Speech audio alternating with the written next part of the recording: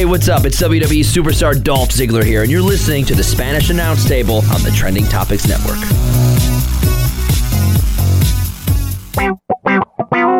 The Spanish Announce Table. Well, all right, Tom. It is episode 291 of the Spanish Announce Table. Do you feel 291 episodes old?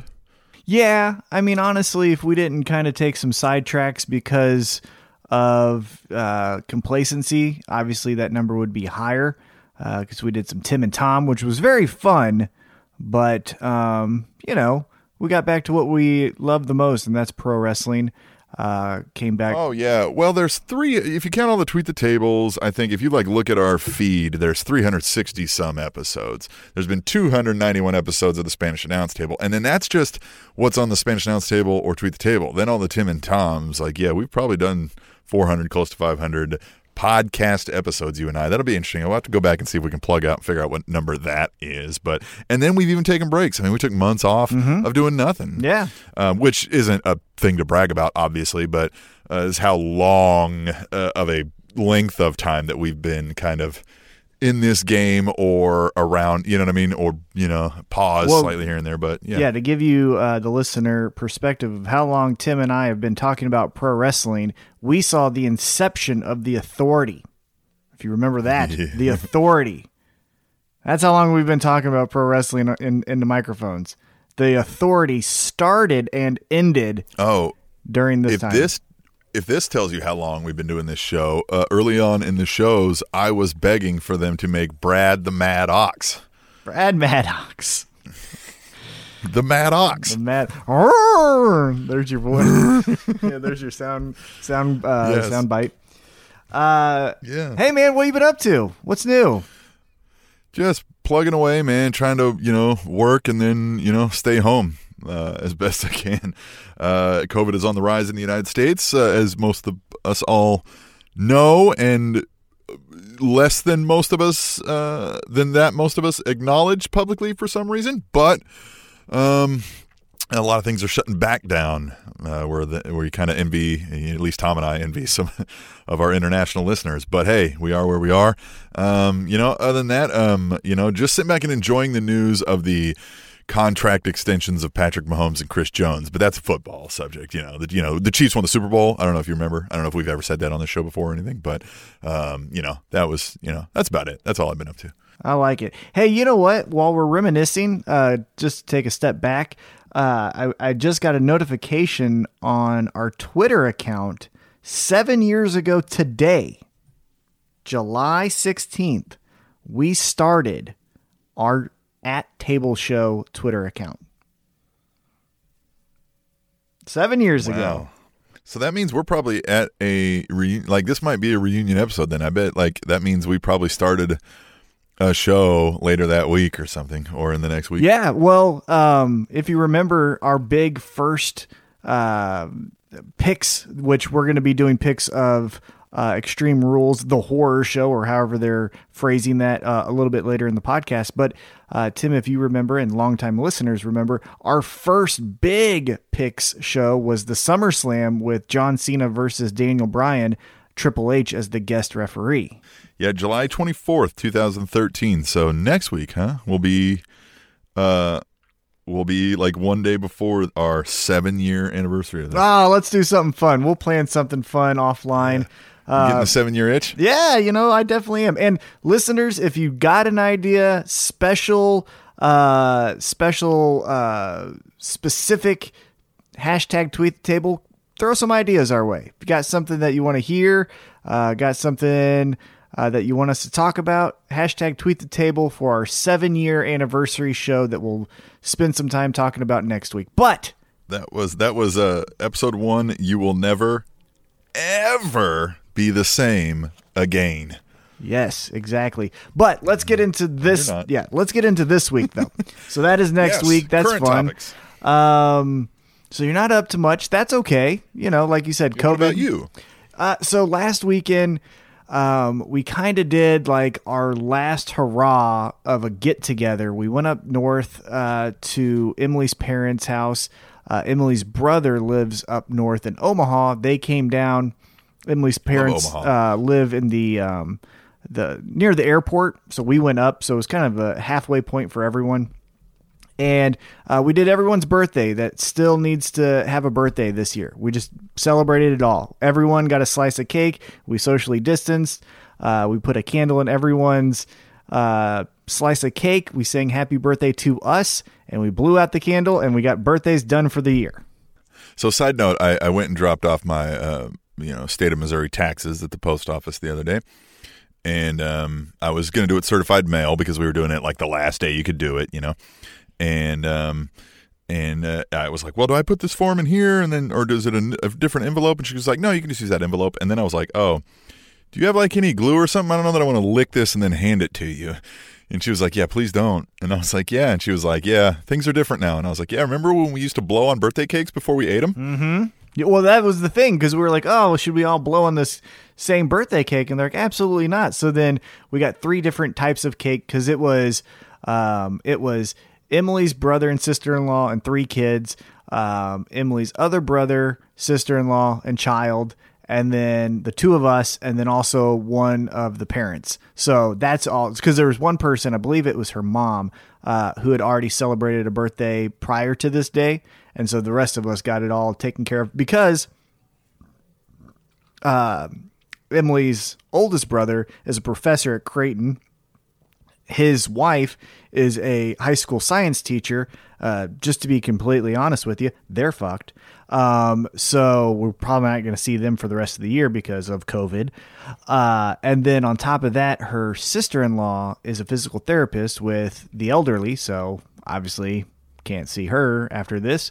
And yeah, so we were just like, let's just get it all taken care of right now. Boom. Let's knock it out. There you go. So it was fun. We got to spend some time with them. We talked about Hamilton. Hamilton was all the rage because the kids are now into it. Although here's a slippery slope of putting Hamilton on Disney Plus. It's fantastic, right? I know you haven't seen it. You need to. It's great. It's music's awesome. Great story. All of that good stuff. It's a little bit geared towards an adult audience, so there's curse words, and heard the niece say her first cuss word. I heard it. I mean, maybe she's cussed before, but she was just singing the song because there's a part where one of the soldiers is like, I'm sleeping with this lady and she's married. And they're like, oh, that's not bad. And he goes, well, she's married to a British soldier. And then they go, shit. And so it's a funny little part in the song, but I heard her say it and she kind of looked at me and I was like, I heard that. And she's like, I know you heard it. Like we had the stare off where we were like, we know what we just heard there. And then I was just like, hey, next time, let's just not say that. She's like, oh, that's a bad word, isn't it? I'm like, yeah. I mean, I don't think so, but society does. And she's like, oh, right. Okay. That's how I always had to explain that to my kids. I was like, hey, listen, society, I told them like, hey, listen, I don't care about the word. I care more about your intent, right? If you call me, right? When we've said this on the show, right? If you call me a friggin' butthole, it's the same as if you called me a fucking asshole if you had some bass in your voice and you were pointing at me. I said, now that said, this is not how the rest of society operates. You will find out more as you get older. I don't operate the way most of society operates in a great many ways. So I'm like, you're going to have to get used to being able to do something at home that you can't necessarily do at school, work, etc. Yeah, so we did that, had some fun. I was successful in my first attempt at a long cook on the grill. So I made pulled pork. It took 9 hours to make. So I woke up, put it on the grill for... Did you slaughter the pig? What did you do? No, so this is how you do it. First off, by the way, let's do a quick little trivia, put you on the spot here, Tim. Pork butt. Where does that come from? Where does that come from the pig? Well, I'm going to guess because the way you're asking me, it's not the butt. Yeah, it's not. I guess maybe it's like some kind of hind quarter, maybe like a right. Like a quad or something. Yeah, you would think that was right. Fuck no. It's the shoulder. Here's why I know that now is because I was trying to find a recipe and I checked Google because Google typically is the first, go-to resource that you have. I put in how to grill pork butt. And the first like 10 to 20 results was like, how to marinate your pork shoulder. And I was like, all right, shut the fuck up, Google. Because, fuck Google sometimes, right? So I have the Traeger, which is my grill. I have the app. And so I put in pork butt and pork shoulder came up. And I was like, what in the flying fuck? Like, I'm not stupid. I know how to type things and search. Like, I'm an adult. And so finally I was like, going on YouTube, how to grill pork butt. And again, pork shoulder showed up and I was like, fine, fuck it. I'm just going to watch one of these stupid ass videos. So I pull up one of the first videos and within the first 5 to 7 seconds, the guy says, so you probably thought the pork butt came from the butt. It's actually the shoulder. And I was like, motherfucker. I was like, oh, so this whole entire time. That's weird. Why would they? So it goes Universally, a butt is a butt. Right. So it goes back to, and I didn't do an exhaustive deep dive on this, but essentially it goes back to in Boston, they would put it in barrels and the like marinating of that slice of meat in the barrels created what they called a butt. I don't know. It's, again, I would have to do more of a deep dive, but okay, I could see that. Yeah, so it's like a terminology of when you make something this way, you create a butt, right? Yeah, and doesn't mean a butt. It's just what we call it, right? So again, it's very confusing. Anyhow, I learned, but with making pulled pork from a pork shoulder or pork butt, it takes a long time. So first thing you do is you put it on there for 3 hours. You marinate, or excuse me, you season it with whatever you want there, right? 3 hours, then you take it off. 3 hours at 225. Take it off, then you put it into a tinfoil like wrap, and I put apple juice in it. Put apple juice in it. Do that. Put it on for another 6 hours, and then you take it off, and then you can just pull it, and then put in your favorite barbecue sauce and get it all around there. Ooh, so good. We make an excellent apple barbecue chicken here at the Rainer Ranch. Yeah. So yeah, I was really proud of myself. I was able to do my first, long cook, an all day kind of grilling operation. Yeah. So I was proud of myself. Well, you know what I just did today before this show started was I baked up. Well, it's baking now as we're doing the show, but I whipped up it's a vegan, because my wife is vegan, vegan wild organic blackberry crisp. That sounds good. We got the wild organic blackberries from our land here. So yeah. So look at us. Yeah, look at us. Chefs. Yeah, we're just chefs. We might as well just do a chef show. Let's just transition out of pro wrestling. The Spanish announce kitchen table. Yeah, I mean, let's just do it. Let's just start making stuff and put it on video. I'm down. Anyhow, so yeah, that's what I was up to. So it was good to hear that you're also now a chef. We're both chefs here. We'll just, what we should do? We should do a cooking video in Lucha Libre masks. That would be funny. Chef Tim and Chef Tom. Yeah, I like that. That's a great idea. Tweet the table if you like it Tim too. and Tom. Hey, so let's get into this week in pro wrestling. So the biggest thing to happen was another special event on TNT from AEW. It was called Fight for the Fallen, the second iteration of this specific event. Yeah. What'd you think of Fight for the Fallen, kind of from a high level view? Correct me if I'm wrong. Was this not like Fight for the Fallen? I thought was indicative of it was supposed to be like wasn't this like dead troops kind of a thing? Yes, I believe it does support something with the military. I know that they have a shirt that you can get that would benefit a nonprofit. I can look that up right now, actually. So here's the thing, right?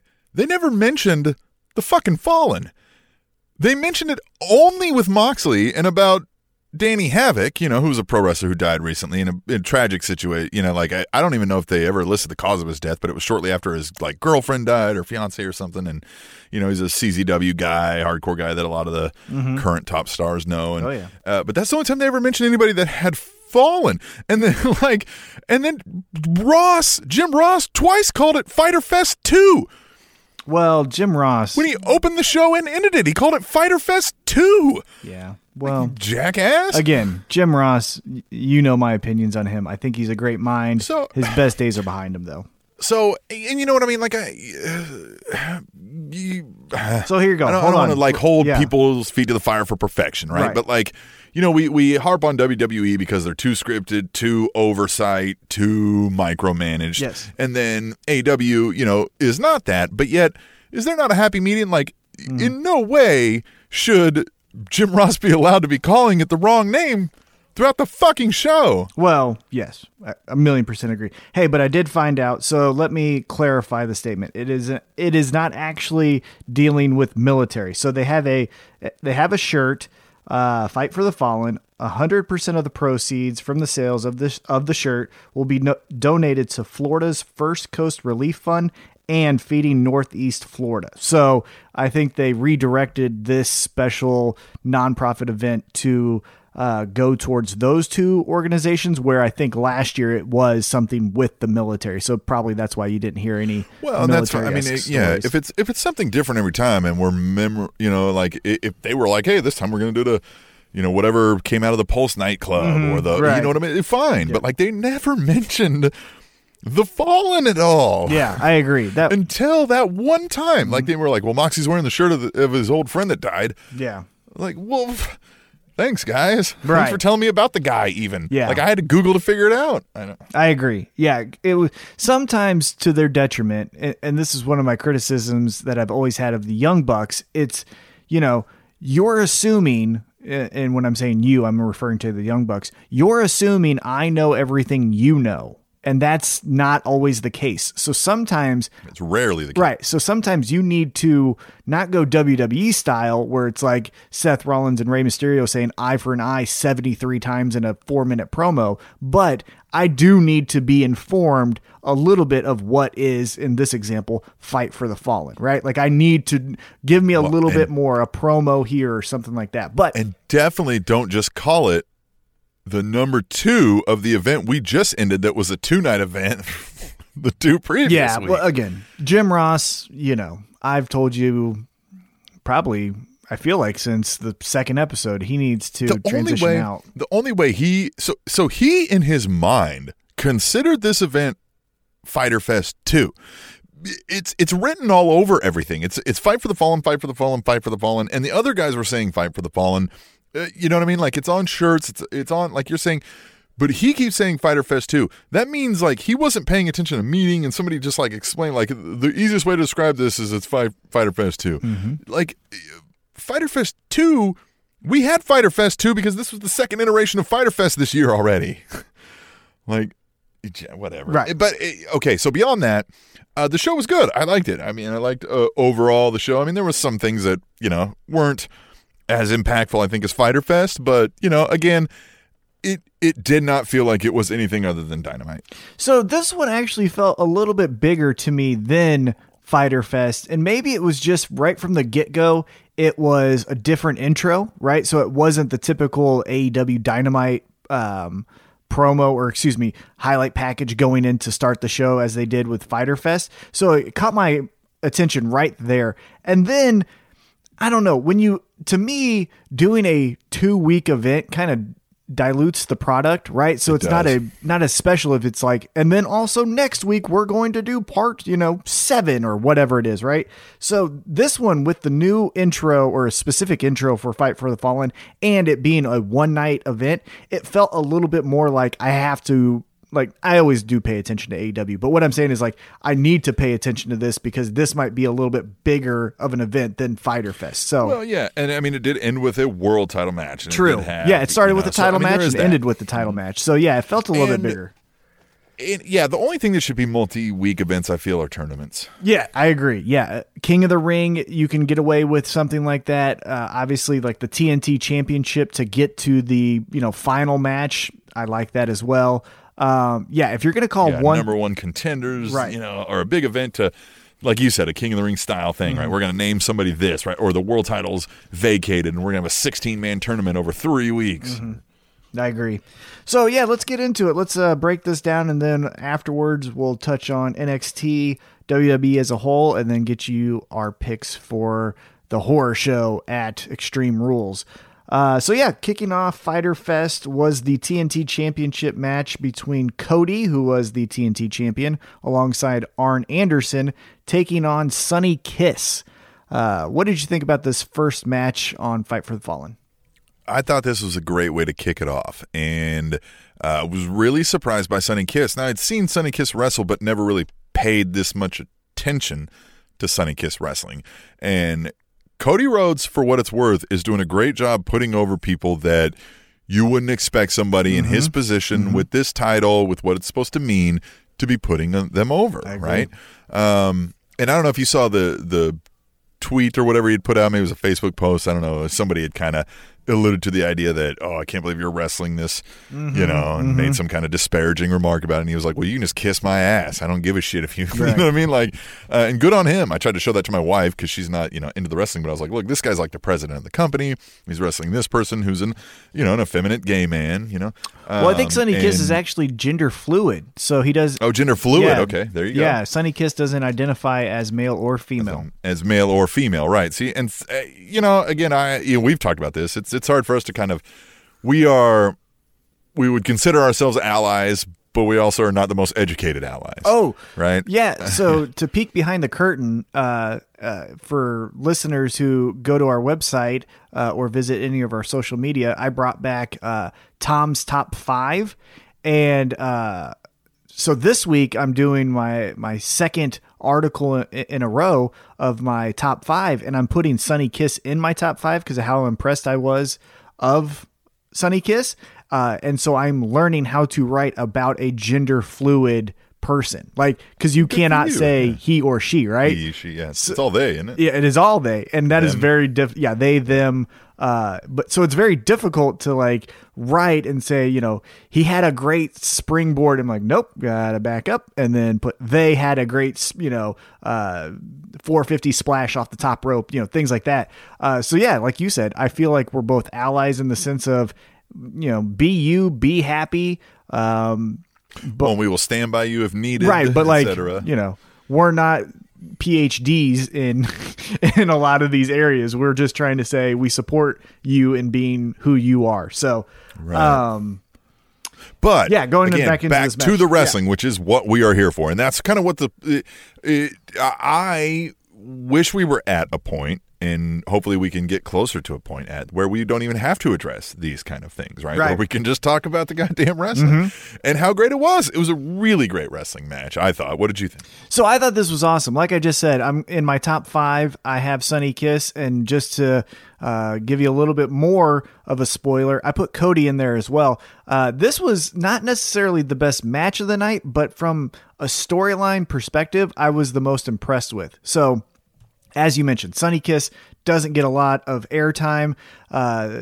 Kiss is doing that tag with Joey Janela right now, so that's still developing, and we're seeing what that is. I've said till I'm blue in the face, I want more Joey Janela. I want more Sonny Kiss. I want more Brian Pillman Jr., who looks to be now in AEW. I want more of these new talents that I've only heard of. I even want more Butcher and the Blade. Like, I want more. Right, exactly. These people I haven't seen. Yeah, so with this match, first off, the thing that caught my eye is Sonny Kiss getting an intro with the Jacksonville Jags cheerleaders. Like, so that now just establishes, okay, this person is completely different than everyone else, because everyone else that night just walked out, right? It was Brandy and Allie with Dustin Rhodes walking out. It was Cody walking out. It was Lucha Bros walking out. Well, they came out in the truck, but you know what I'm saying? It was everything's kind of similar. And here's Sonny Kiss is with cheerleaders, actual cheerleaders. So caught my eye there. I thought Kiss did amazing with a lot of the offense that was given. But the match was stiff at times. Yeah, like, it was good. But where I thought the match was the most interesting was on the flip side with Cody, because it seemed to me that, he said he was going to have a schedule that no one could compete with, right? And that's fantastic. But in this match, you started to see a little bit of those heel tendencies to, God damn it, why won't this person just, stay down? Why did they kick out at 2? Right? Like, why did you kick out at 2 on my finisher? Things like that. And so I like that. I don't think it's necessarily going to be a heel turn in the sense of now I'm going to, say screw the fans. But I think it might be a heel turn in the sense of this TNT championship means more to me than anything else. So I'm going to keep it at all costs. Right. Well, it's realistic human tendency. Right. Yeah. If you're wrestling. Nobody is a perfect saint. Yeah. And if you're wrestling week in, week out against Jake Hager, Sonny Kiss, Private Party, a member from Private Party, who else have they? I think Joey Janela also had a shot at this title. Yeah, eventually it's going to catch up to you because you're just going to be physically exhausted and mentally exhausted. And so I You might like be sick. You might have the shits. right, and I liked how Arn Anderson got into his face a little bit. The other thing that I thought was very interesting about this match and kind of throughout the night is, the open secret as far as booking in AEW is that Tully Blanchard alongside Sean Spears is going to reform the Four Horsemen, and the rumor is it's going to be FTR, Sean Spears, and Cody, led by Tully Blanchard. And throughout the entire night of this match, and even in the FTR match later, it was shots back to Tully Blanchard just observing from the crowd. What are they going to call that? Oh, who knows? Because they can't call it the Four Horsemen. No, WWE owns yeah, that, right? They'll figure out some. Because then Arn Anderson will be involved, right? Because they're going to bring Cody into the fold, probably, right? Well, but you think they probably can't throw up the four, right? Because WWE could probably sue them for that, even. Yeah, as far as trademarks and legal, ramifications, I don't know, but that is the open secret that the foreshadowing of booking is that Cody turns on Arn, joins Tully alongside Spears and FTR, and then that would then pit Cody against the Elite. And so then you would have Kenny Omega, the Young Bucks, Hangman Adam Page, and Matt Hardy on the other side. So we'll see, right? We can get into some more storyline, but just for this match specifically, I thought it was great how the shots to Tully Blanchard, the kind of tension between Arn Anderson and Cody, how Cody was just being exhausted, and then Sonny Kiss, looking like a star, right? Like to take Cody to that limit.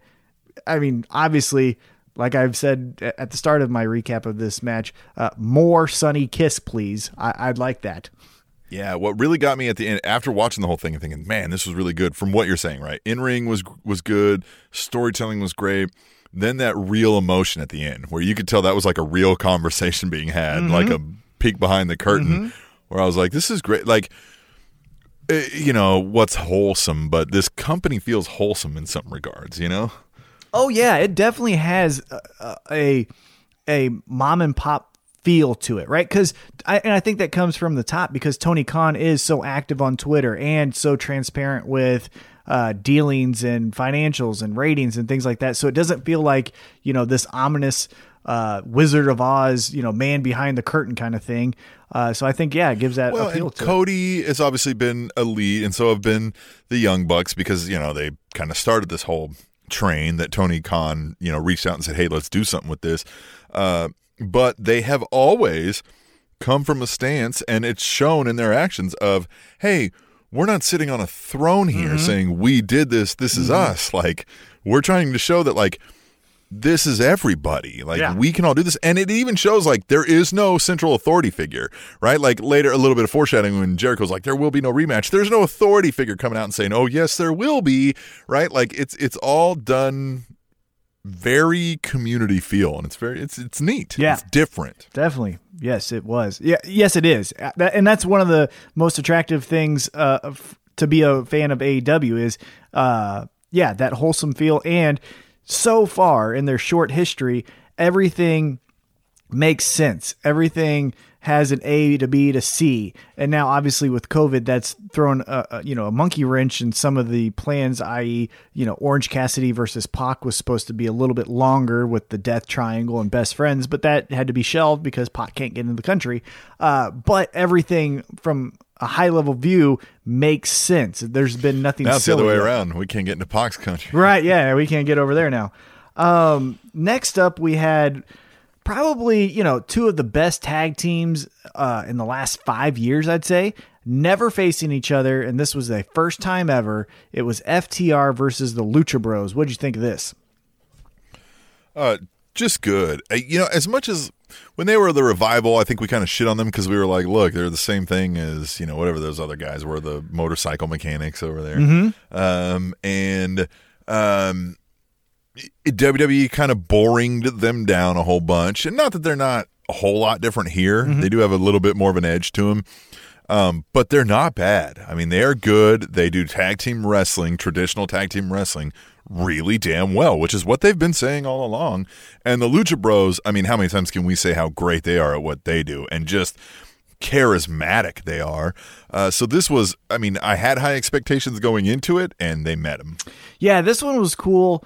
Right from the get-go, one thing that just caught me off guard is as the Lucha Bros came in, they came in via Butcher and the Blade driving FTR's truck into the arena. So it still shows that alliance between FTR and Butcher and the Blade, which I liked a lot because obviously the week before they got the win over FTR and the Young Bucks. Lucha Bros and Butcher and the Blade. Lucha Bros, sorry. FTR, right, yeah, right. What I liked about this is, on paper, I really thought that this was going to be a clusterfuck of a match, right? I thought it was going to be a lot of FTR not used to having to like hold the ropes and wait for a big move to take on, or it was going to be a lot of Lucha Bros almost getting too fidgety with like, okay, it's a side headlock. Can we fucking do something else here? But I thought it actually complemented each other really well. I thought both styles meshed well. And I also liked the finish with FTR taking, I think it was Pentagon Jr.'s mask, or it could have been Phoenix. I think now it was Phoenix. One of the FTR members, and I can't remember their names, the bald one, taking off the mask of Phoenix and then getting the roll up. Because then it shows like, hey, man, you kind of cheated to do that. I don't think you could really beat the Lucha Bros if it was straight up. So you kind of did a bullshit move. But, hey, you got to beat them sometimes, right? So I thought that was really cool. No flips, just fists, right? Flips and, fuck yous, right? No flips, just fists and middle fingers. Post-match is where this got really good. So FTR gets the win over the Lucha Bros. The Young Bucks come from behind of Butcher and the Blade, give them a super kick, take the key, come to the ring, kind of a peace offering, says, hey, we got your truck back. FTR takes the key. Hey, thanks a lot. Kenny Omega tries to play peacemaker, offering a beer, because if you remember the week before, he refused. They gave him milk, right? Well, yeah, he got the beer, and he's like, I drink milk. Like, he didn't do it. So it pissed off FTR. So this week, he grabbed the beer, and he said, here, FTR, take this as a peace offering. One time I'll drink with you. And instantly FTR just dumped the beer on Kenny Omega's head. What'd you think of that?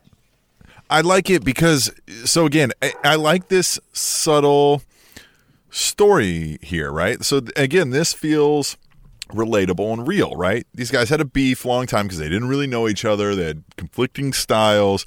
And they felt like they were shitting on each other. And they get here and one side's like, all right, maybe we've been dicks. I'm sorry. Here, look, we'll help you out. I know these guys are dicks too. Here, right? Cool. Maybe we can work this out. And they go, maybe we don't hate you as much, but still, we're here to kick ass. Yeah, we don't want to be your friends. We're not here to make friends. Yeah. So. I thought this was really interesting because of what happens a little bit later on in the show, and we'll get to that. But in this moment, it really felt like another kind of relatable moment where it's the nerdy guy who a week before didn't really understand what he was doing that was so offensive. So then to make good, he's going to try the beer, right? Mm-hmm. And then the cool guys in the room are like, no, you're a fucking dork. Now I don't want to drink with you because you're a dork, not because you offended us last week. I just think you're a square, a nerd, a geek, a dweeb. I don't want to have to train you every week. Right. Yeah. Like you're to fucking drink beer. Yeah. Like I don't want to have to fucking teach you how to dress and be cool like us. So here's a beer on your head. And so that is what I thought was interesting. It was almost like we realized, kind of like what you said, we were so far apart. We were talking shit. Now we're here together. And guess what? We actually think you're just nerds. Like, we don't think you're nice and cool. Yeah. It's like, okay, so now we're less mad thinking that you're like these, evil pricks. Now we just realize, like, okay, you just don't know what you're talking about. You didn't realize what you were saying, but you're just dorks, and we'd just rather not hang out with you. Right. And so that was the part that I thought was cool. Obviously, the Young Bucks stop an altercation from happening. But yeah, that's how that segment ended. And again, a little bit of foreshadowing into another match that we'll cover here in just a second. But I thought that was really cool. I thought it was really awesome. Next, we had a promo from Chris Jericho, the Demo God, as he calls himself now. It ends with Orange Cassidy giving the thumbs down a la Batista. That's what it made me think of. And then Orange Juice falling on the Inner Circle. What did you think of the Demo God, talking about the 18 to 49, Orange Cassidy, all of that stuff? Yeah. What's your 2 cents on this? So AEW has taken a turn and started losing in the ratings, which they were never until, a couple weeks into this, right? Last couple weeks. And he is right. Jericho is right. Yes, overall, they've started losing the ratings number. But in that 18 to 49 demo, which is, most anybody who's actually watching, late night TV, yes, they're still winning it, right? But yeah, it's fun that, like, I love how Jericho does that, right? He'll find anything to twist into a new catchphrase and a new statement, and then the play on demigod. I mean, it all works great, right? And Jericho will never run out of things to say, right? We've learned that. He will never be at a loss for words.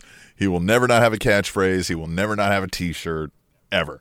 And this works great. The Demo God, right? The orange juice thing was great. And then the towel, I mean, all of it, right, was just great. And still, they're finding new ways to Orange Cassidy just not have to say or too much, but it's something different every time. It blows my mind. I don't think I could keep coming up with ways to write for Orange Cassidy. Now, I don't know if he's doing it or somebody else is doing it, but each week they find a way for him to do not much, but be completely new and entertaining. Yeah, I agree. So going back to the demo conversation, one thing that I've just never understood, and this I think we have discussed on a previous episode, but like a 20-year-old and a 41-year-old have fucking nothing in common. I've never understood why that demographic is so large. Like, it is, like, I feel out of touch with people with 23. But they'll even break it down further. They'll even break it down further, and that's the deal. It's like, yeah, you can say, well, an 18 to 49 he won, but they'll also break down 18 to 25. Yeah, now that's 40, like, right. So, Yeah, I agree, but like, just generally speaking, from a television kind of ratings thing that we've heard since the Monday Night Wars, I've always just scratched my head and said, 18 to 49. The fuck is that? That's a dad and his son in some worlds. Like they have nothing in common. I wonder if that's based on who's likely to go out and spend money on the products they're trying to hawk or something, And that could be it. But so, yeah. Well, which is why a lot of people covet women, because women now, the balance is switched to the women in the family tend to have the buying power. And so that's why you've seen a lot of programs in like NFL and things like cater towards women. Like, I know that was a big thing about demos, but they weren't even mentioning a gender in these demos. It was just an age. So, and again, you can cherry. This is what Chris Jericho's doing here, and part of that's to be the asshole to do this for the gimmick, but he's cherry picking here, right? Yeah. Overall, you lost the ratings, and you could look at numerous different demos, quote unquote, and find where AEW still lost the ratings. But he can go, but here we won. Well, yeah, when you isolate this group, right, without breaking down genders, without breaking down, but it's great. The Demo God, yeah, why not? I like the nickname. I do think it's a little petty. Now, I'm letting it slide as far as like real like heat that I'm giving towards AEW because it's heel saying it, right? I think it comes off a little bit petty and a little bit beneath someone if it was a babyface saying this. Like if it was the Young Bucks or Cody or even Kenny Omega that's like, so the demos are still great in 18 to 49. Like that sounds stupid. But when it's a heel like MJF or when it's Jericho. Well, because I don't care watching the product that the rest of America likes this one better than the other Right. one, right? Like, that's not going to make me go, well, you guys lost last week, so I'm not going to watch it this week. Like, I'm never going to do that. And I don't know that anybody is. I don't know anybody bases their decision on what to watch based on what won the ratings the week prior. Yeah, the only thing I think possibly is like you want to be a part of the cool thing, right? So if you start to see everyone move towards one, storyline or gimmick, maybe that's when you're like, okay, well, I guess I got to know what this is about too. Maybe there. True. But so yeah, I thought the Demo God, I thought it was funny, right? Like you said, the shirt is funny. It's already on Pro Wrestling Tees. You can get it now. And that was cool. The Orange Cassidy part, Orange Cassidy walks a fine line, right? It walks a fine line between a little bit of like Santino Marella, or it goes into like the cool, James Dean kind of guy, right? Like it's a fine line between both sides of those kind of polar opposite characters. This one was good, but I don't want to see I wouldn't want to see anything more elaborate for the King of Sloth style. You know what I'm saying? Like, right. Yeah. We don't want these elaborate pranks because that's not what he does. Right. Like that's too much effort. That's too much. He should have just strolled down there and slapped him and got out. Well, no. Or something, Like, no, I like the orange juice. Like I do because it fits the character. It was a return favor. Right. It was a receipt. Yeah, exactly. So again, like that's the line for me. Like he hit it and then it wasn't anything more, right? So if he would have... Well, and it was great because of he always gives that thumbs up, so then he did the thumbs down, right. And Jericho even plays into it. He's like, oh, you're going to give us a thumbs down? And then like, oh, that's what he meant. Yeah. Right. And so that was the line for me, with Orange Cassidy, right there. Just now go back to more King of the Sloth style. Can I point out, what I loved about it was later when Jericho's doing the commentary, how Excalibur kept getting in his shit about it and kept like throwing the replays at him and kept just sarcastically jabbing him about it. It was great. Well, the show ended with I smell like orange juice, and then Jim Ross just saying, you stink. Like, that's how the show ended. I thought that was great because Jericho just kept playing into how he was covered in orange juice. So yeah, I like what Orange Cassidy did there. Ortiz doing his best impersonation of Vince McMahon, how he couldn't. Yeah. And one thing that it went, my mind went right back to is the Stadium Stampede match when he wouldn't get into the kiddie pool because he couldn't swim. And so I literally thought like he's doing this because he's fearful that he doesn't know how to swim. I thought he was great in that. Yeah, it was all great. Well, and then like just the towel thing. Oh, and the towel at the very end. Yeah, I nudged my wife who was watching another show on her phone, but she kind of saw the orange juice fall and giggled a little bit. And then at the very end, I nudged her and I was like, "Look at the towel he's drying off with," and she kind of grinned. And I was like, "See, that's fucking awesome." Like those are little details that really makes it worthwhile. So yeah, it was a good episode. Obviously, this is going to lead to a rematch. When we don't know, maybe the next big. Well, yeah, because that was it too. Like he's like, there will be no rematch. There will be no rematch. And then as soon as that happened, he's like, there's going to be a rematch. There's a rematch. Orange Cassidy didn't even ask for anything. He just dumped orange juice on you. Yeah, he never asked. Yeah, it was great. He never asked. Yeah, it was. Yeah. He was. Yeah, it was really done well. But again, get back a little bit more to the just hey, right? I just walk through people's interviews, whatever kind of thing. But yeah, it was a very well done segment. After that, we took a break and then we came back. 6-man tag. We had Jurassic Express versus the Elite. And the Elite, to clarify for those who don't know, because again, they do a little bit of this like, well, don't you know who the Elite is? And like, I think so, but maybe just tell me. It was the Young Bucks and Kenny Omega taking on Jurassic Express. What did you think of the 6-man tag? The after-match stuff was way more entertaining to me. Not that the match wasn't good. I mean, we know all these folks can go. But I found myself being more entertained by Jericho, if I'm being honest, during the match. But the post-match stuff is what really got me, right? With like you alluded to earlier, Kenny Omega kind of snapping for a second, and then everybody being like, whoa, whoa, whoa, whoa, whoa, whoa. And he's like, what? It's a match. And they're like, I know it's a match, but the match is done. Like, what are you doing? Yeah. I like that. Yeah. So the in-ring action was hit and miss, right? The Canadian Destroyer that I believe Marco Stunt got on Matt Jackson why is Matt Jackson just standing on the top of the ropes? Why is Nick Jackson helping Luchasaurus and Matt Jackson stay stable? Like, that's where my suspension of disbelief gets broken, and I'm like, what are we doing here? Yeah, I hate the overdone moves. Yeah. Like, if you've got to pause for a second when you were seemingly healthy, like you weren't knocked out, Yeah. you weren't out of breath. Well, and then like in that move, Nick Jackson was just standing to the side, and when the Canadian Destroyer was hit, he just fell to the ground. And I was like, the fuck for? Like, nothing happened to you. Well, and that's it. Like, it's kind of like when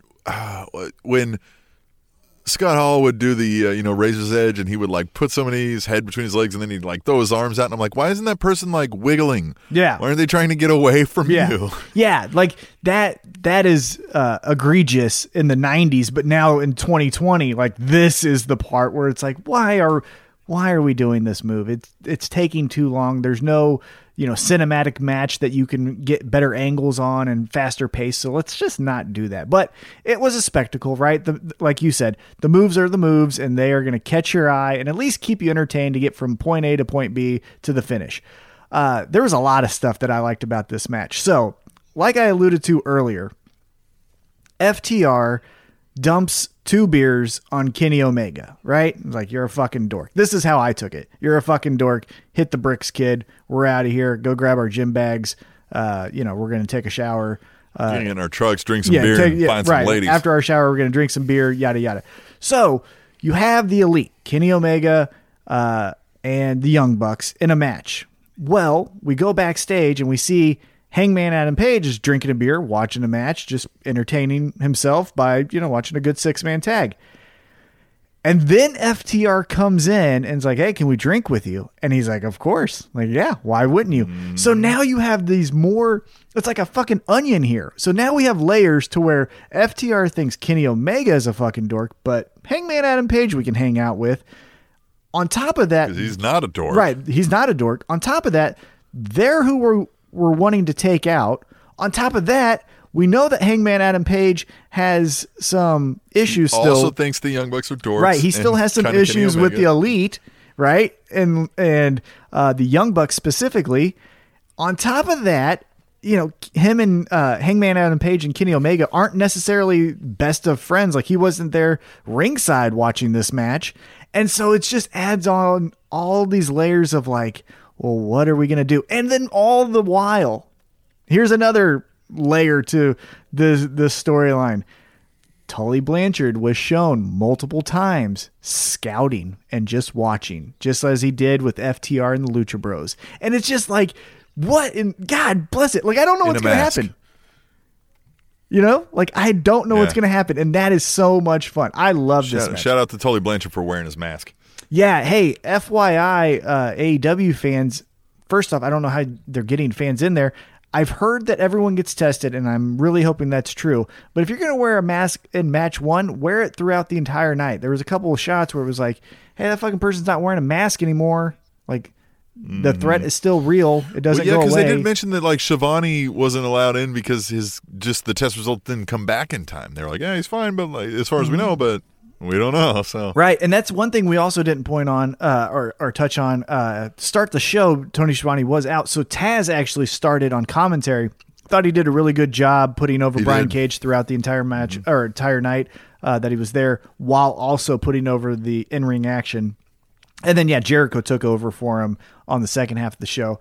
But yeah, going back to this match, I thought all of the storytelling was just perfect for me. Like, like I said, the moves are the moves, but FTR sitting with Hangman Adam Page. Nobody's hitting you over the head with easy answers. Oh, yeah, because then, you alluded to. So Kenny Omega post-match just beats the shit out of Marco Stunt, which, again, is he fed up being the nice guy, right? Like, he just got beer doused on him because people thought he was a dork. Well, at least 2 of them thought he was a dork. So maybe he's like, you know what? He's like, hey, I'm one of the best in the fucking world. Yeah, and I'm going to fucking show it. Like, so, what are we doing, right? Like, this is fun. This is pro wrestling to me. This is what we're here to watch.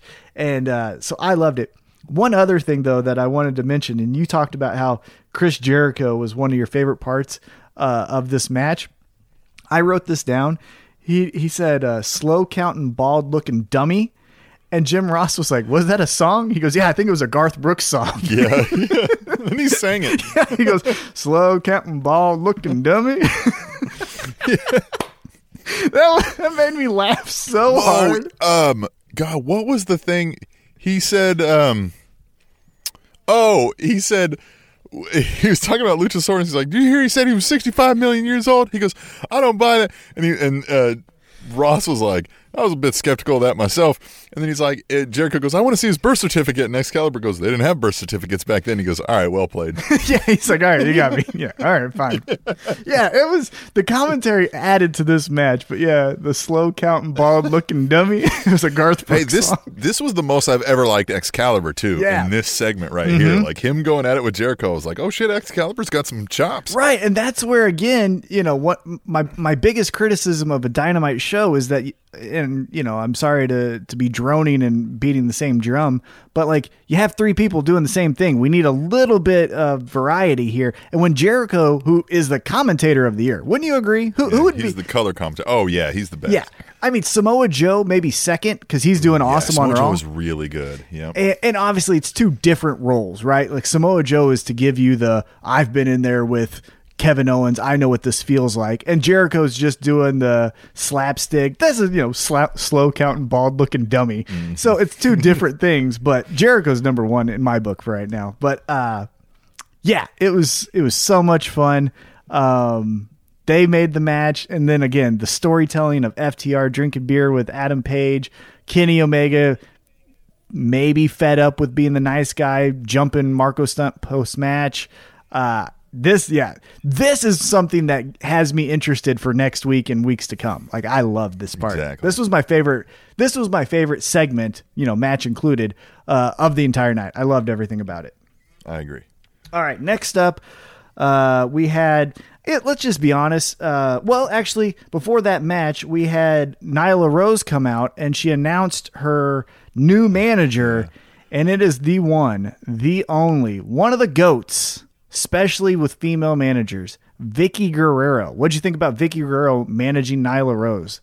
I think they did her theme music amazing, for one. I don't know if you caught it. They technoed up the "Excuse Me." Oh, yeah. Yeah. God, it's great. And then it's a good fit. They look right together. Like, I'm going to love every bit of this for a while, I feel like. And I've missed Vicky Guerrero. It did get old at the end in WWE. I mean, as much with anything that you're going to run out there 100 weeks in a row or more. Well, but and then WWE wasn't also doing her favors by, didn't she get puked on one week? Yeah. They were doing whatever. Yeah, they were doing some stupid shit with her too. But it's one we didn't even consider. We didn't even think of it when we were trying to cover who it would be. Yeah. And who it could possibly be. And so I was genuinely surprised when the music hit and I was like, oh, this is perfect. Like, even though we didn't expect it, I wouldn't change it for anybody else. Exactly. And I thought, this is perfect booking in my opinion, because you have, you almost have the female version of Harvey Whippleman and Elegante in WWE, where or even Bill Alfonso and Taz, or Bill Alfonso and Sabu, where it's this loud mouth, I would kick this person's ass. I'm going to rear back and punch this motherfucker right between the eyes. Here I go. What the fuck? Who is this person that just stood in front of him? It's Taz. It's Sabu. And in this case, it's Nyla Rose. And it's like, well, fuck, I can't beat this person up, right? And so, just that dynamic of Vicky Guerrero, who we know is, I mean, if she's not in Sheeta's face in 2 weeks, they're doing it wrong, right? And so just going to be the just pain in the ass for the women's division. You're going to probably have heels and baby faces, teaming up to beat up Vicky Guerrero, but as soon as they start to, like I said, rear back and punch her, Nyla Rose steps up and they're like, well, fuck, we're done. Okay, sorry, we'll walk away. Penelope Ford will not like Vicky Guerrero. You know what I mean? Right. This is going to be so much fun. And yeah, Nyla Rose is already an unstoppable train in the women's division. And now you have this, let's be honest, this asshole of a manager, Vicky Guerrero. who's just a loudmouth. Grating personality on screen, right? Like you're just like, oh my God, she's so loud. Oh my God. Yeah. Belligerent. Yeah. It's annoying in all the best ways. And so this is gold to me. I loved it. This was another, like you said, I didn't pick it. I didn't think about it, but as soon as it happened, I started clapping. I was like, of course. Of fucking course, this is who the manager should be. I liked it so much. Well, we just never considered, because we thought Vicky Guerrero was like a one-off, like, oh, neat, right? Right. I never thought. I just thought she was going to be in the crowd. Yeah. So great. Definitely. Perfect choice. I love it. Yep. So then after that, we had the Nightmare Sisters in a squash match. It was against two enhancement talents. They furthered the storyline with Allie, trying to get the spotlight from Brandy. Brandy's still trying to work with this new member in the Nightmare family. Dustin in the background, trying to hold it all together. One criticism I will give AEW, as far as the structure of the night, is it felt like the women were in the piss break for both segments, right? So right after that 6-man tag and the Kenny Omega, is he a heel? Is he a baby face? Hangman drinking beers with FTR. We had a promo, which is fine. And that's a good, like, all right, we're coming down. But then you also had a squash match, which was 3 minutes long. So they could have maybe moved around the women to more prominent spots. But yeah, going back to this match, a squash match, Nightmare family wins. What'd you think? Yeah. I mean, I could care less about the storyline, if I'm being honest. It's not going to go anywhere intriguing that I see. I think they have some options. I was kind of like, why are they here? Yeah, I agree, right? Like on the Fight for the Fallen, I don't think they should have been in that spot. That is more of a just traditional AEW Dynamite episode, right? Like that's where a squash match I would think should be. Now, with COVID, maybe they had something planned with Lance Archer or, fill in the blank, and that couldn't happen, so they did this last minute. With the storyline, I think there's some fun things we can do, right? QT Marshall is in love with Allie. So does that affect his relationship with Brandy and Dustin?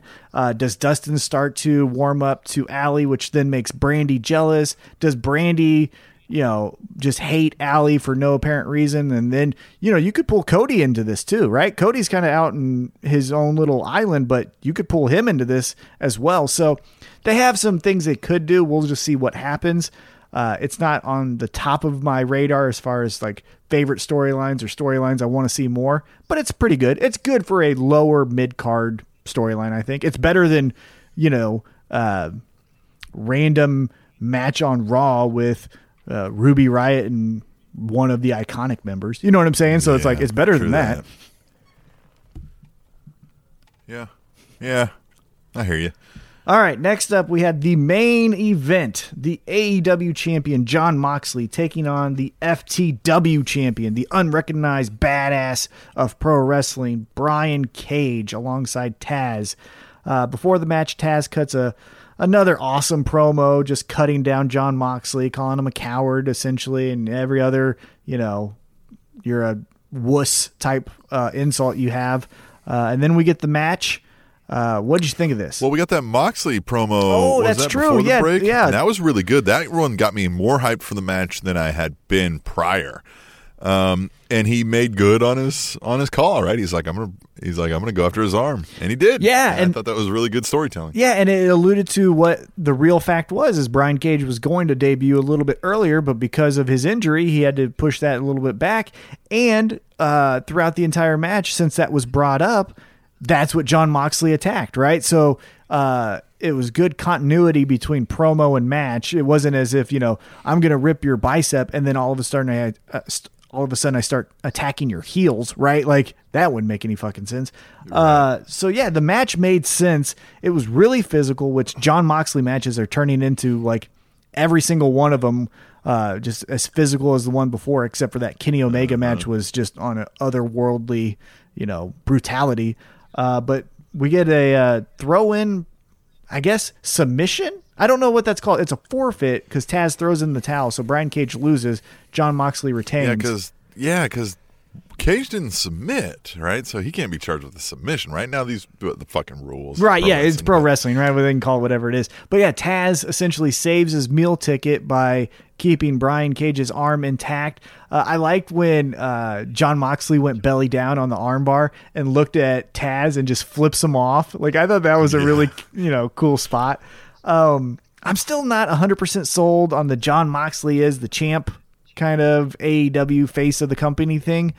I think it's good filler. Like, he's believable. He's a big enough name. He's going to catch some folks that maybe don't know what AEW is, but are flipping through the channels and they go, "Oh shit, is that Dean Ambrose?" Right, And, I agree. Wait a minute, what is this? I thought it was really good for Brian Cage. I have never been like a huge Brian Cage fan, albeit that I know, like, I was like, man, this guy's, like they said, not only big and swole up, but also can fucking jump around like the damn luchas, So this one helped a little bit, right? The match was good. I think Moxley helped kind of carry the storytelling aspect of it more. And it fit, and it was really good to save Cage from, not losing necessarily, right? And still look like a tough badass, but yet Moxley still gets to walk out of there with that title. I would have liked to seen a little more Brian Cage being pissed off at Taz for doing it. Maybe that's to come. That's the only criticism I had of this match. And we actually, I asked on our Facebook and Twitter pages, what'd you think of AEW Fight for the Fallen? And we had a listener, and let me try to find it again. We actually had a listener respond, and he said, regular contributor too. Yeah, we see you out there. Yeah, and he said essentially out there, and I don't know. Yeah, he said essentially the same thing that you did, where it's like the FTW belt is essentially, in the same character as Taz. And if Bill Alfonso would have thrown the towel in for Taz would have fucking killed Bill Alfonso. But like with this, Brian Cage just starts attacking Jon Moxley. So his name was Adam Russell Bisco? I don't know how to say his last name. Yep. Okay, so Adam, thanks for the comment. I don't know. Yeah, I don't know. Adam, thanks for the comment. If you're listening, appreciate it. And if you want to comment on any of our questions, at Table Show on Twitter.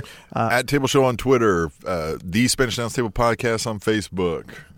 Yes. Instagram or Tweet the Table, but you can't really, comments on there. Probably. Well, you can, because I actually asked I asked a question on there unrelated to AEW, but I asked, what's your favorite pro wrestling theme right now? So your favorite current pro wrestling theme. So we used to have hashtag Tweet the Table. Feel free to use that. We'll still get that filtered to us and notice that. Like, we can reach out to us. Yes, definitely. So tableshow@gmail.com if you want a long-winded email. I'm not going to say we're going to read it here, but if you need to reach out to us and talk to us, we'd love to hear from you. Definitely. So just wanted to bring that up because I agreed with Adam there where Brian Cage should have pushed Taz around and Taz should have, reasoned with him like, you don't understand, we have this plan, and then, okay, maybe, cooler heads prevail, and then we attack Jon Moxley. But it just felt like, all right, well, now I just attacked Jon Moxley. The big payoff here, which I'm going to be completely honest, a little underwhelming. It's great to see him, but the lights go out. Darby Allin emerges from the darkness, hits fucking Cage, it looks like, right in the throat with a skateboard. Right. Which I thought was pretty great, incredible. because that would be believable, right? Yeah. The guy would be out. Like, I would not be able to fight if somebody just jammed a skateboard into my throat from the top rope. Yeah, I would be running to the back as quick as possible if that happened to me. So what did you think about the finish, though? So you kind of alluded to the fact you wish Brian Cage would have fought with Taz a little bit more about, essentially forfeiting the match on his behalf.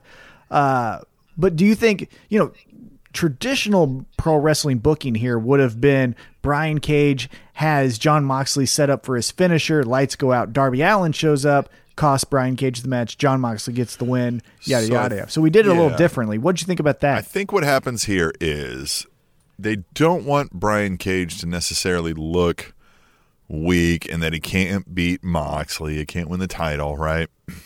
So I think what he's going to be pissed. They're going to argue. Darby Allin's going to come out again. They're going to get this. All right, well, we'll settle this. We're going to face off, and then the winner will face Moxley, right? Like, either I'll get my rematch or you'll get it, right? Now, we're going to take care of each other. And then for whatever reason, Darby Allin pulls out the sneak, victory. That gets Brian Cage away from facing Moxley, and then that can get Moxley can beat Darby Allin in oh, man, he was really good, but just not enough, right? And then Moxley can move on. I hope so. Yeah, that would be good. I just found it interesting that they put, again, Taz threw in the towel, but they put Moxley over clean, right? Like, again, the towel is what it is. And maybe that leads to something, some foreshadowing down the road. Maybe it's a good callback to say now Brian Cage. We haven't seen a thrown in towel in a while. Yeah. In wrestling, right? I mean, goes back to the days of Bob Backlund and Iron Sheik, right? So I can't even. I mean, like in our lifetime, we've seen it. I think, but I don't remember off the top of my head like who the last match winner by a manager or other person throwing in a towel is. Yeah, I can't think off the top of my head. Tweet the table if you know it. If you're listening and you're like, you dumb asses, it's this, right? Dumb bucks. It was Yeah, it was Sheamus, or whatever. So Dana Brooke. It was Dana. It's Dana Brooke. She does great karaoke. All right, so that was AEW Fight for the Fallen. Really excited for next week. Again, that tag team division and tag team storytelling right now is just off the charts awesome. We still didn't even touch on some of the other storylines that I'm interested in this episode, because you still have Colt Cabana and the Dark Order. Yeah, we didn't get any Dark Order. Yeah, I mean, you still have SCU. There was plenty of MJF wasn't a part of this episode, at least. I mean, he was in the crowd, but he wasn't, in the show itself. So yeah, a lot of still great meat on the bone, as they say, with AEW. Now let's transition. Also on Wednesday night was NXT. What'd you think of NXT? This was the first Keith Lee double champ NXT episode. Kind of a high level view. What'd you think of this episode? I think it was not bad, especially with the Keith Lee aspect. They were able to kind of continue his role as that, good guy face that everybody likes. And that was kind of the main focus of the show, if we're being honest, right? Everything else felt kind of, not really. I mean, there was a women's title match and stuff, but nothing really felt, like this is a major crux of a storyline here, right? This is the WWE formula, right? They had a big event. This week we take it slow. Yeah, the only thing that I thought was somewhat interesting is Killian Dane working with that manager. Now I can't even, Robert Stone. I thought, so is he gonna next week be in like a man bun and a suit, and he's a Robert Stone guy? He's gonna be taking on Dexter Lumis next week. I thought that was interesting. Other than that, agree with you, Keith Lee. It was a good first week, right? I wasn't expecting him to move mountains in his first week and put both titles online. Dominic Dijakovic, which fit, right? Yeah. This is a guy he had a big rivalry with and then turned friendship and, right, they put on great matches. And, of course, he would be like, here, you get the shot then. Let's prove it, right? Let's keep it going. And, yeah, I mean, it was, it was every bit what it was. It wasn't easy for Keith Lee, right? I agree. It wasn't one of their best matches. They've had better matches, I think. If they're also being honest, they would say the same thing. But yeah, I thought Killian Dominic Dijakovic, am I saying that right? He might have a decent future. I feel like he's getting better though, and kind of learning how to do this. Like, it's clear he hasn't been, running the pro wrestling ropes for 20 years or nothing. Yeah. I think though. So post match, you saw Donovan backstage get approached by Karrion Kross, and Kross essentially was like, "You're a piece of shit." I'm paraphrasing here. Yeah. Obviously, he didn't say that, but he's like, "You're a piece of shit." And so now they're going to have a match. I kind of think though Donovan might be going to the main roster, and we might get a sheep to the slaughter, and Karrion Kross just dominates him to then be the number one contender against Keith Lee down the road. Just consumes his soul. Right. I mean, look, hey, where's Tommaso Ciampa since he lost at the Great American Bash? True that. I ain't seen him. So this was an okay episode. I definitely think, generally speaking, I always kind of err on the side of AEW just because I like the storytelling better. But going head to head, it was revealed today that AEW won the ratings war, and I think they should have if you were just putting these two shows up against each other. Show. Yeah. Again, Keith Lee did great. The women's main event, Io Shirai, having some heel tendencies against Tegan Nox, but okay. Again, I don't. Io Shirai is plain yogurt. Like if I'm hungry, I'll eat plain yogurt, but it's not the first thing I'm looking for, right? And so Not to be a diss, but I just don't really care about I'll it. eat the plain yogurt after I've stared in the fridge, hoping something else would materialize that just isn't there. Yeah, right? exactly. And so the episode was what it was. Again, AEW off the charts good. I thought so much was awesome about it. NXT very good, but yeah, AEW kicked ass this week. So let's now transition, Tim, if you're ready. This weekend we have the horror show at Extreme Rules, which if you caught Monday, each time they did this promo, they'd have a little like "Arr!" noise, which was stupid for 3 hours. It was so dumb. But as tradition with Spanish Announce Table, Tim and I will give you our picks. Tim, are you ready for the fight card breakdown? Yes, and this is, again, it is January 16th, 2020. So if anything changes between now and then, it's not my fault. Shout out Snitsky. Yeah. Kicking those babies. So this is on WWE.com right now. As it stands, we've got 6 matches on the card, and we'll start from the bottom. Apollo Crews versus MVP, U.S. title versus U.S. title. I don't know that I feel like they're going to have MVP carry around a U.S. title right now. I feel like Apollo Crews is going to win this, but I could be wrong.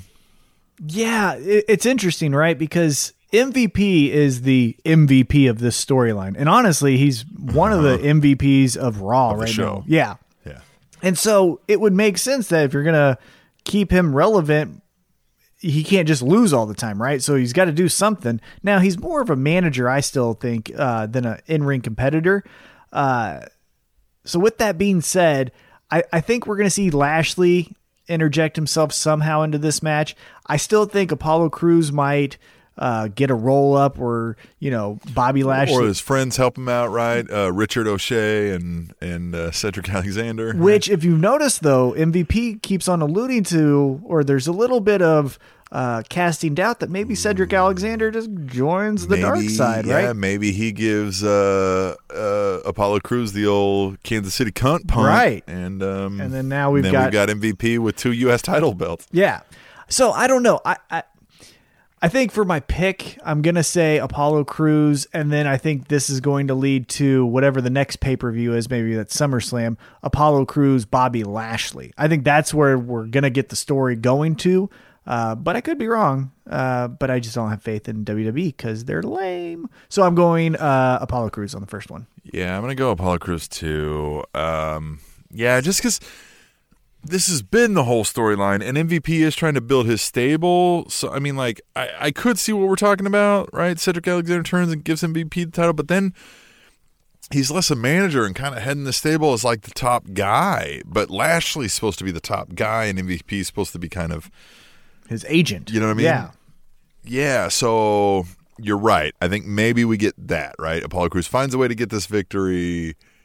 And then maybe even in lieu of Cedric Alexander trying to help MVP in turning, right? Right. But yet, then we go to Lashley. Lashley maybe gets a run with the U.S. title, right? The new one or something like that. Yeah, I'm going to go Apollo Crews as well. All right. All right, we'll move up. We've got Rey Mysterio and Seth Rollins in an eye for an eye match, and they're going hard on this.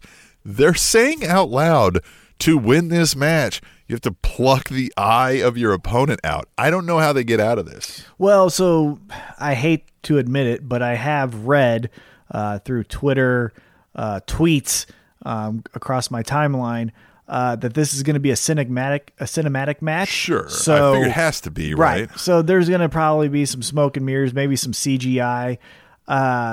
With that being said, if that's the storyline, right, if we're going with a flippant eye, I think Seth Rollins wins this. Well, no, I think Seth Rollins has to lose because if Rey Mysterio loses a flippant eye as a babyface, like you don't come back from that. Well, but so maybe Rey Mysterio, you remember they're having contract issues. Has that been resolved? Well, yeah, now that's just stepping behind the curtain. Yes, possibly. Maybe this is the way that, his other eyes hurt. We just fucking blind him and he'll never be he's back. Gone, but then Seth Rollins gets that heel heat moving forward. He can forever say I blinded Mysterio. Or Rollins could be, using the martyrdom in his role with an eye patch for a That's long what time I'm or thinking something. of, right? Yeah. Like that's the thing is then he goes into this, like you said, martyr, and then he has, if he's ever healthy again, Austin Theory and Buddy Murphy, which I think they're just calling him Murphy again. They just have those guys fight on behalf of Seth Rollins as he recovers from losing an eye, something like that. Or what's his ass? Rey Mysterio's son Dominic gets involved. Maybe he loses an eye on behalf of Maybe Rey he Mysterio. turns and joins Rollins' group. See, that would be cool. But again, do you really trust WWE's cool? No. Yeah. Yeah. What if Rey Mysterio's eye gets plucked out by his own son? I love it. That would be heel heat. You have him almost, because what Seth Rollins is doing is running a cult, right? Like, let's just say Yes. what it is. So if Dominic drinks the Kool-Aid, and he could fucking really drink Kool-Aid, that I think would be funny. Right. And then, after Rey Mysterio is held down by Murphy and Seth Rollins, Dominic goes after the eye and takes it out. And then we never see Rey again. And then it's Dominic on TV, and that's the new Mysterio. Maybe. We'll see. Maybe. Yeah, I doubt it. But I'm going Rey Mysterio. Seth Rollins has I'm going Rollins. Okay, I'm going Rollins wins. I'm going Rey Mysterio. Seth Rollins has to be the heel with the silly eye stuff. All right. Next, we get Bayley versus Nikki Cross in a SmackDown Women's Championship match. And I know they're starting to crank back up the crazy Nikki, but I don't think she's coming away with a title yet. So Bayley's going to win again. Yeah, I think the interesting storyline, if they decide to pull the trigger, and we're going to get into the other match here in a little bit, but is Bayley and Sasha hold all the belts, right? That would be interesting. Bayley as your SmackDown, Sasha as your Raw. They're both tag team champions. Like, we got all the gold. Come take it from us. It's Queen of the Hill. Hey. We're pushing everyone down. Old friend of the show, JBL or GBL, un-PGBL, PGBL, all those iterations. Referred to them as the new Mega Powers, and There you go. you may be right. Yeah. So I'm going Bayley retains for that. I think they're going to go that way. So maybe we can just get into the next match. I agree with you. Bayley wins because the next match is Asuka versus Sasha Banks, Raw Women's Championship match, and yes, Sasha Banks is going to win. So yeah, I think Queen of the Hills or Queens of the Hill. They're just going to play. Well, it keep away from works everyone. because they can be on either show with those women's tag team titles, so that even though they're carrying a brand specific singles title, they can still show up on both shows. Mm-hmm. It works well for this whole storyline they've got. And for what it's worth, we've talked about them being cosplay wrestlers, but right now they're doing pretty good. They are annoying in the right ways, like you said. Mm-hmm. Bayley's kicked it up a notch where I'm, you know what I mean? I'm kind of liking the character aspect of this, like where you want to see somebody punch these women in the face. And so far, they're the most reliable, right? So since the first ever no audience COVID WWE show, it was Sasha and I think versus Nikki Cross, or excuse me, Alexa Bliss. And since then, it's each and every week Bayley and Sasha on either Raw or SmackDown or both. So I think they're going to get rewarded for that consistency. I agree. All right. Well, then we can move on. WWE Championship match, Drew McIntyre, Dolph Ziggler. Drew's winning this. They're not going to give Dolph the WWE title, right? No. Yeah. I mean, no. This is just another thing for a feather in the cap of the Drew McIntyre WWE title reign. And that's a good thing, right? Like, I don't think he should lose this. I don't necessarily want to see Dolph Ziggler as the champ, but you can't just have Drew walking around backstage. So, kind of like what Max Holloway says a lot, it is what it is. And I think, Drew McIntyre probably comes from underneath and gets a victory with a Claymore kick out of nowhere, and there you go. Yeah, Heath Slater runs in and helps him win or something. I don't know. Who knows? Yeah, Drew's winning this. All right, so the final one we got is the Wyatt Swamp Fight, Braun Strowman, Bray Wyatt. I'm a little torn on this. I would give it back to Bray Wyatt because we need more backstage and cinematic things for a while, as it appears, especially in Florida. They really should be shutting shit down, but hey, whatever. But I don't think they're going to go that route. I mean, we're talking the machine here, WWE. So I kind of think Strowman's going to win. I'm going to pick Strowman. This is hard because if Wyatt loses, right? Bray Wyatt loses, that's 2 in a row at pay-per-views. And they've done to him again what they did before. Right. So then where does he go? Like, what would he do next? Yeah, I don't know. Nothing. I mean, he could always be weird and creepy and pick a fight with somebody, but it's going to be less impactful then. Yeah. Then it becomes, like you said, same song and dance with the old Bray Wyatt, and it's not special anymore. But see, they don't care about that. It's not about the storyline programming they're putting on. It's can they sell merch? Yeah, I agree. And they can with him, right? His let's be honest, Right. his shit's still cool on Shop or WWE Shop, and he's still a cool character. So yeah, I think Braun, yeah. Now again, we talked about this off air. Remember, Otis is still the Money in the Bank winner, right? Any chance that even though this is a cinematic Here we match, go. Otis comes out the champ? No, Wyatt wins. He's creepy. He's doing his whole thing, but he's, Braun Strowman damn near kicked his fucking throat out of his, off his head. But he finds a way, one of the bucking puppets, does something, and Wyatt wins. And then the cash in, and then we move into Wyatt trying to get his revenge on Otis, albeit that's a rough one to start right off as somebody who won the Money in the Bank. But I don't know. Maybe you could get that. I think there's money in a Tasmanian devil-like Otis being, head fucked with by Bray Wyatt, the master of mind games, right? Like that is relatable because, Otis is the everyman. So you can kind of understand where he's coming from. And then Bray Wyatt can just, dig in on him and Tucker and him and Mandy Rose and then his own securities of being a fat guy and short and all of this stuff. So there's money there, right? But then what would you do with Braun, right? Because then Braun's just hanging out in, purgatory, not really doing anything. So I don't know. Again, WWE's lame. So I'm going to go Braun Strowman because of familiarity, right? Each and every week we can have our champ on television. Not to say that Bray Wyatt couldn't be on each and every week, but it's a different presentation. And it just seems like each week, both Raw and SmackDown has to have their champ walk out and talk. And you don't really do that with Bray Wyatt. So for that reason, Braun Strowman. Yeah. Well, and to wrap it up, let's hit some final low-hanging fruit here. The things that kind of we didn't touch on with Extreme Rules. Raw, to set up their match, I thought Drew McIntyre's promo in the VIP lounge to kind of set up this match was actually pretty decent with Dolph, where he was like, "Oh, yeah, we weren't friends."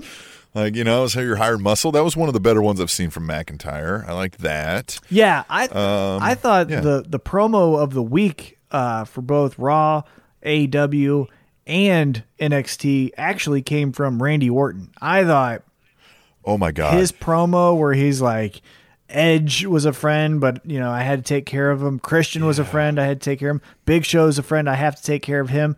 I have to beat him up. The whole R-Truth thing, dude, he's money right now. Randy Orton is doing great. He's the shining beacon of the WWE Hill right now.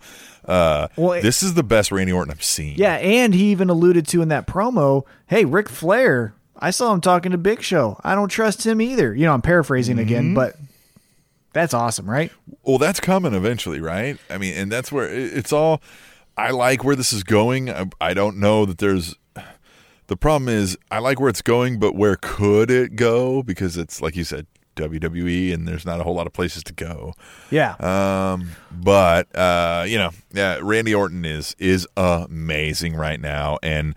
Well, it's the extra time he's getting is great. Yeah, it's the best of the two best characters he's ever done, right? It's the legend killer, and then it's also the voices in his head. So if you were just to write down all the people he takes out, Edge, and it's legacy, right?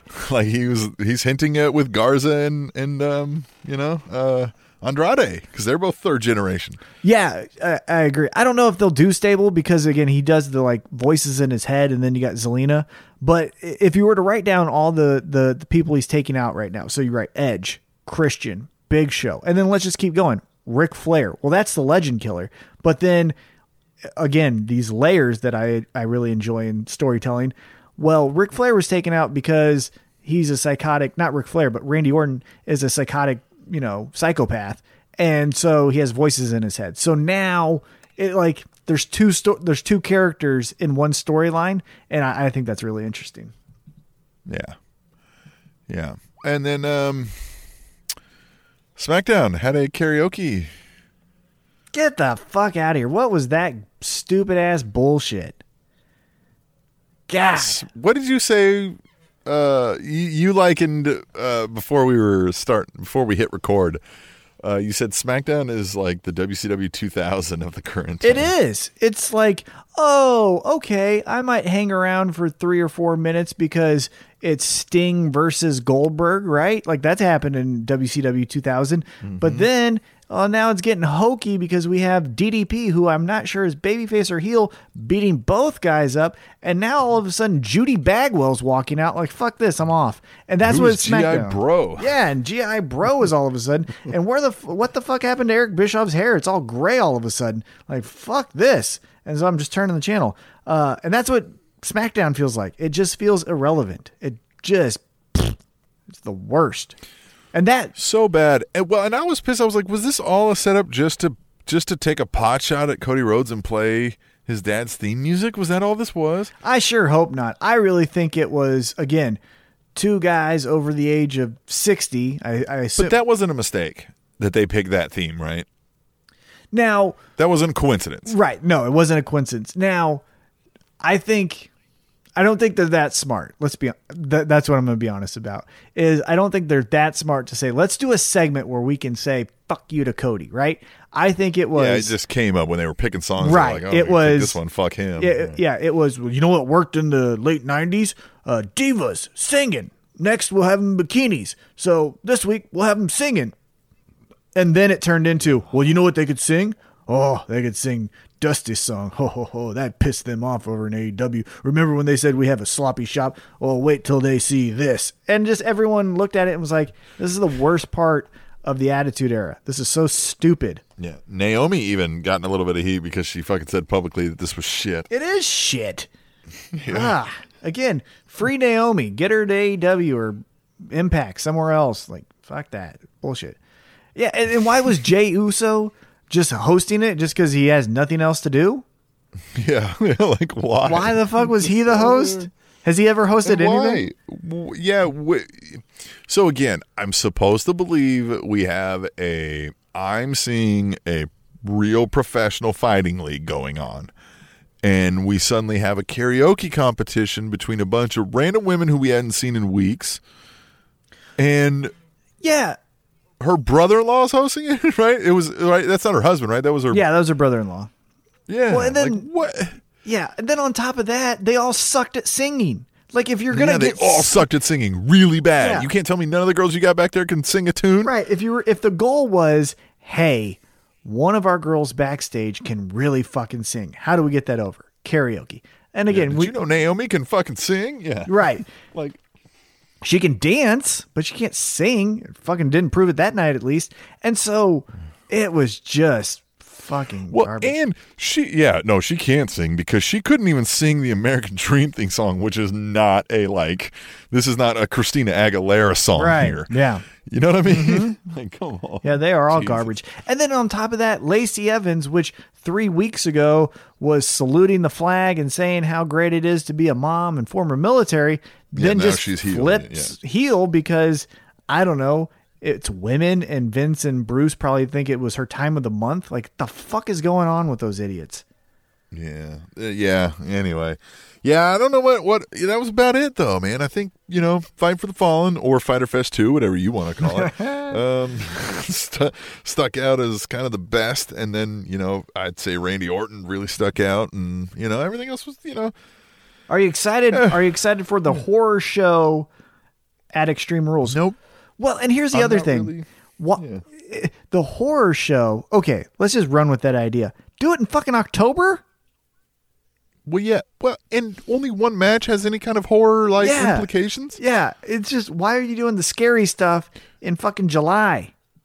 Are we going to a swamp somewhere? And well, I mean, they're gonna have a swamp fight, but you know what I mean. Like what? Like let's make all of these freaky, creepy. Yeah, I don't get it. It was weird. But I mean, it's wrestling, so Well, since when does Extreme Rules need a secondary name? yeah.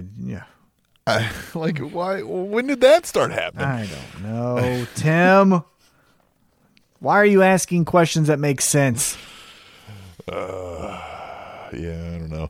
But hey, AEW, right? We got all the fun stuff over there. We've got Jon Moxley as your champion, Cody as your TNT champion, Hikaru Shida. Did I say that right? Yeah, I Yeah. think so. As your women's champion, you got Kenny Omega and Hangman Adam Page as your tag team champions. You still got the Demo God, La Sex God, Chris Jericho, Lucha Bros, those dorks, the Young Bucks. You know that jacket cost him $7,000. And it's drenched.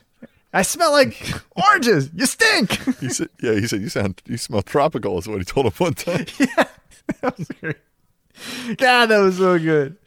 That was so good. Hey, and if you have a song stuck in your head and you need a new song stuck in your head, just remember that Garth Brooks tune of "Slow Counting Ball Looking Dummy." Which Jim Ross probably knows Garth Brooks. They probably they live close enough to each other. God, that's so great. Slow counting ball looking dummy. It's so good. All right. Well, yeah. Then I think that's all we got for this week. Huh? This was fun. Yeah, be on the lookout for my top 5. Let me know who should be in there. Next week, our anniversary show, our 7-year anniversary show next week. What should we do? Hashtag tweet the table, @tableshow@gmail.com. You know, the Facebook Spanish Announce Table podcast. Let us know, right? What should we do if you got any crazy, zany ideas? There you go. Yeah. COVID, keep that in mind. Yeah. Safely. What can we do safely? Talk about, give you our feedback, answer any questions. Let us know. Let us know. And then until next week, I guess, right? Indeed. The Spanish Announce Table.